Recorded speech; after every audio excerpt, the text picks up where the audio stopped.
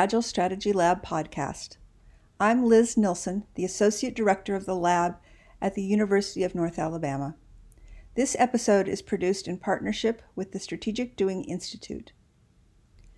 Lean is a word that is most familiar in the context of manufacturing. The term is really a catch-all for a large set of tools, all of which have the primary aim of eliminating waste from a process. Lean gained prominence in the 1990s as an English word for the Japanese approach to manufacturing as it was practiced at Toyota. 30 years later, the term and the approach are applied to a broad range of businesses, since any process can be one in which waste of time, materials, labor, or some other resource could be eliminated to create more value for the organization. Lean is designed to be applied to technical problems. That is, problems that can be identified and solved by the application of known technical skills. By contrast, the strategic doing approach is designed for adaptive challenges, in which there may be many answers, and a solution will need to be arrived at through an iterative process of learning and doing. Perhaps surprisingly, there are some overlaps between the two. In this episode, Janyce Fadden explores that overlap. Janyce is the Director of Strategic Engagement in the College of Business at the University of North Alabama. While much of her work at the college is focused on helping organizations tackle adaptive challenges, her career started in engineering, including leadership roles at the Danaher Corporation, long seen as a U.S. leader in using lean practices. In 1998, I was working for Danaher Corporation. I just started working for them. I came from a 25-year corporate experience prior to that. And Danaher is one of the premier companies in the United States implementing lean management, lean tools, whatever acronym you want to put on it. They went to Japan and brought lean to one of their divisions in 1992. So if you read any of the early lean work by James Womack, it will be talking about Danaher Corporation. To this day, Danaher still uses lean, and they call it the Danaher Business System, based on the Toyota production system, which is kind of the deep founder of lean. And so I left lean. I left Danaher in 2004 and ran a nonprofit. And then in 2013, I joined the University of North Alabama and began to see places in the university. What really Lean achieves is really about creating successful guided conversations using structured tools that are impactful and transparent, and it's all around continuous improvement. So when I think about lean tools versus strategic doing, and I use the word tools because there are many tools in the lean toolkit. And some people talk about the house of lean, and it's very structured, technical. It's really working on technical problems, technical questions. Proper lean implementation is hierarchical from the CEO down. It has many tools. Many of them are based on quality management-based tool sets that were developed. I'm going to talk a little bit about, but it's really based on eliminating waste in a preconceived process, and it follows a rigorous method. In the lean world, when it's applied properly, and there are plenty of wrong implementations of lean out there, the people do it in kind of a sprint. It could be 3 days or 5 days. And the team is together that whole time. The team decides this is when we're taking breaks. And the team usually has to do a report out at the end of each day or at the end of every few days to a management team. The first part is setting a goal for what they think they're going to accomplish and getting the goal accepted, and then implementing actions to meet the goal. And then at the end saying, here's where we got to. So a lot of it is all about the team understanding variation reduction. This is what we need to do with this process. We either need to improve its productivity, it's on time. Basically, you're driving quality, safety, quality, and delivery. And you have to start with stats about that. How safe is it for the employee, this line? How high is the quality?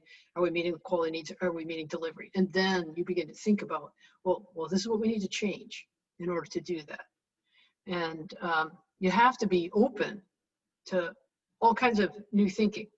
So we inherited a machine one time and it had 8-hour changeover time. And in Lean, it's supposed to be single-minute exchange of die. That's the name of the tool you play with. And so the guys got up and said, we're going to move from 8 hours to an hour. And at that time, we had a Japanese Toyota consultant who got up and started a lecture and said, it is not a single-hour exchange of die. It's single-minute exchange of die. So I'll give you 9 minutes. That's how long it takes to play one hole of golf. And, it sort of blew him out of the water. But because he was on their team, it began to reimagine the machine in a way that they'd never thought of before. So he wanted you to say, well, where are you in your life? Where will you want things to happen quickly? Where you don't want the person to go and put the tool all the way back across the room? I think it's the operating room. I want you to think of this machine like an operating room. And next thing you know, they made this basket and they would just drop in tools to get it changed. And they changed it in 15 minutes from 8 hours.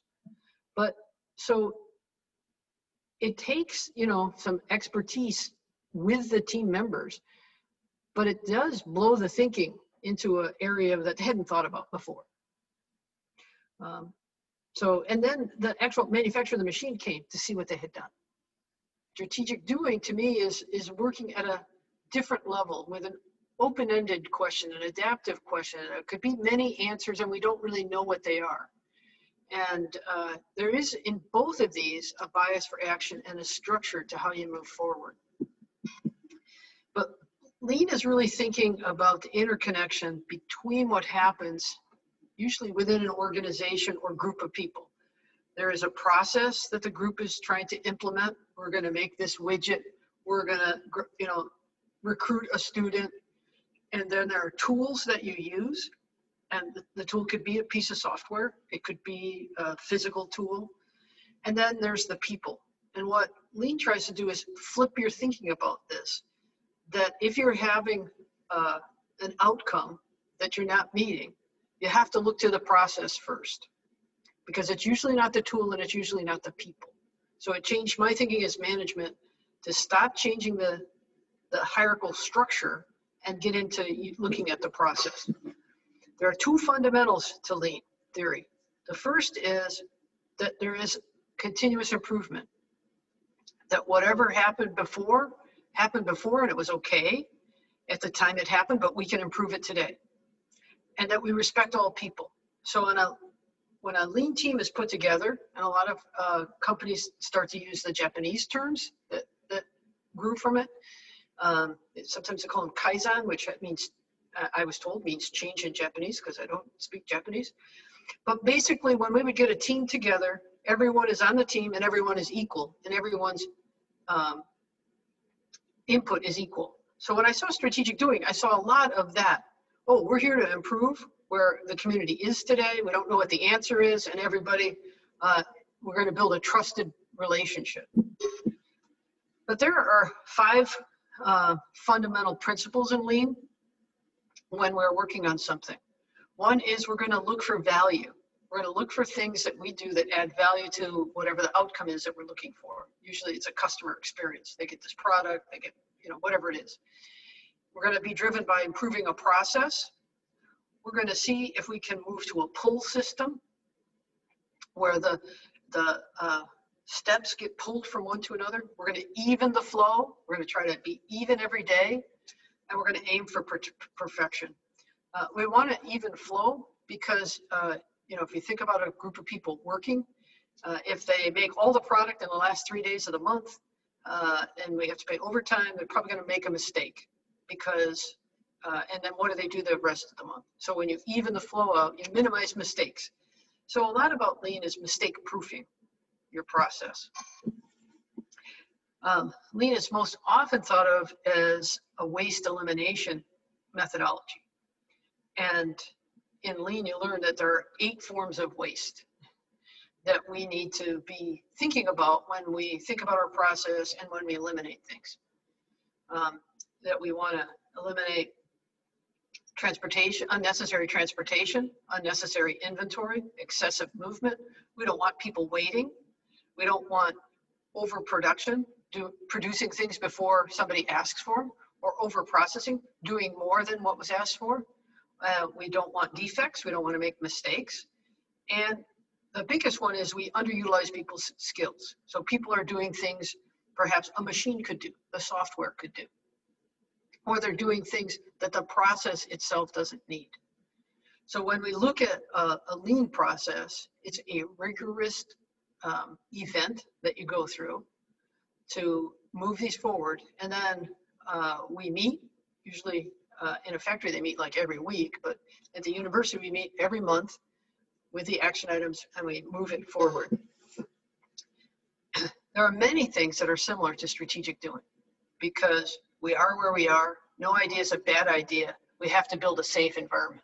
It's just like rule number 1 and 2 of strategic doing.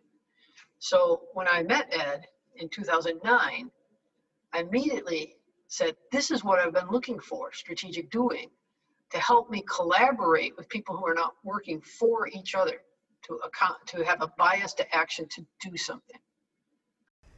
So Janyce, can you explain what the secret sauce is in lean?